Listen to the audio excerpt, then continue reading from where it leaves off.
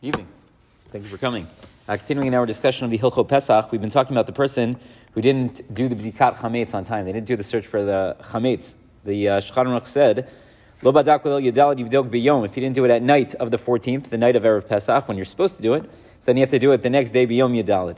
And when are you supposed to do that? Be'ezo shashi yiskor mehayom. Whenever you remember, right? And we talked about that yesterday. Why that should be fine. Very good. Lo badak kol yom yadalid. So yivdok b'toch haPesach. Let's say you didn't do the search at any point on Erev Pesach. So then you need to do it on Pesach itself. So here the Mishnah Berurah says, Yivdok b'toch haPesach, va'afilu kfar bitlo. Even if you already did a bitul chametz, you already nullified your chametz, you still need to go ahead and you need to do it. Now, why would I have thought otherwise? Because in theory, if I did the bitul, so I'm not going to be in violation of bal yireh bal yimatzeh, right? I'm not going to be in violation of owning chametz. It happens to be that it's on my property and I need to get rid of it, right? But since I made it ownerless, it's ka'afra da'ara, like the dust of the earth, maybe I don't need to search for it anymore because I'm done. So we say, no, you still have to search for it. And why? So the Sha'ar Tzion says, we're concerned that if you leave it there, what's going to happen? You're going to eat it, right? It's not like if you were to find bacon in your cabinet, right? We're not worried you're going to eat that there. I guess you don't keep it in the cabinet. The fridge, freezer, we're not worried about that because you never eat bacon, right? But you do eat granola bars. So if you find one on Pesach, you might make a mistake. So therefore we say, you're right. You already did your bitul and it's ka'afra da'ara, it's like ownerless, hefker, and all those different things, but still we don't want it lying around. So you still need to do the search. So he says, even if you already did the bitul, va'afilu b'yom tov atzmo, even if it's already Yom Tov, proper, right? Meaning it's first day of Pesach, second day of Pesach, right? Still you have to do the Bedika. Bodek alpha bisheno yachol sarfo b'yom tov. You should search even though you're not going to be able to burn it on Yom Tov. Why can't you burn it on Yom Tov? It's muksa. Right? It has no use for you, right? You're not allowed to eat it. You're not allowed to benefit from it. So it's completely useless. And therefore, you wouldn't be able to move it. There's some discussion, can I burn it right on the spot? Meaning without moving it at all, right? Can I do that? So probably not, because it's not a tzorach hayom, right? You don't need it specifically for that day. And therefore, we can't rely on all the different uses of fire and so on and so forth.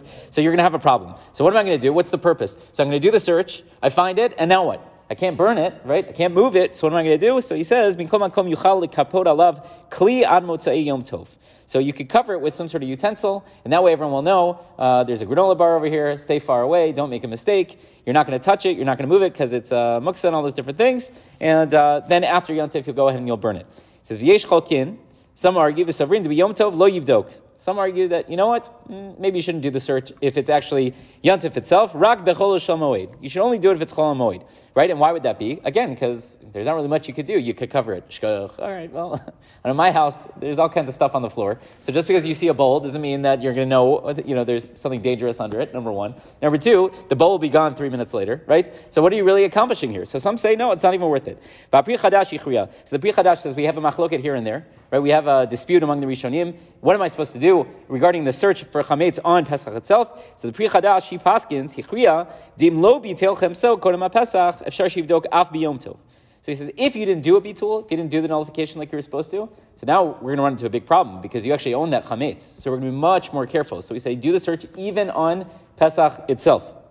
V'im kfar bitel, but if you already did the bitul, and now it's just this concern that we don't want the chametz lying around your house, but it's not like you own it, it's ownerless, it's kafar dara, it's the dust of the earth. So in that case, he says, b'vadai lo yivdok rak b'chol hamoed. Then you should only do it on chol hamoed. So it's an interesting case, and we're going to have to see later on in Siman Taf Mem Vav, we have a different case, but it's very, very similar, right? This is where we're going to have to extract some of these principles. Let's say I did the search on time. I did the search, I did the bitul, I did everything, I followed all the rules.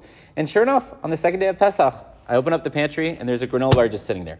Right? I wasn't searching for it, I found it. So now what do I do? And we have the same machloket. What happens? Should you cover it? Should you burn it? Can you move it? What are you supposed to do in that sort of instance?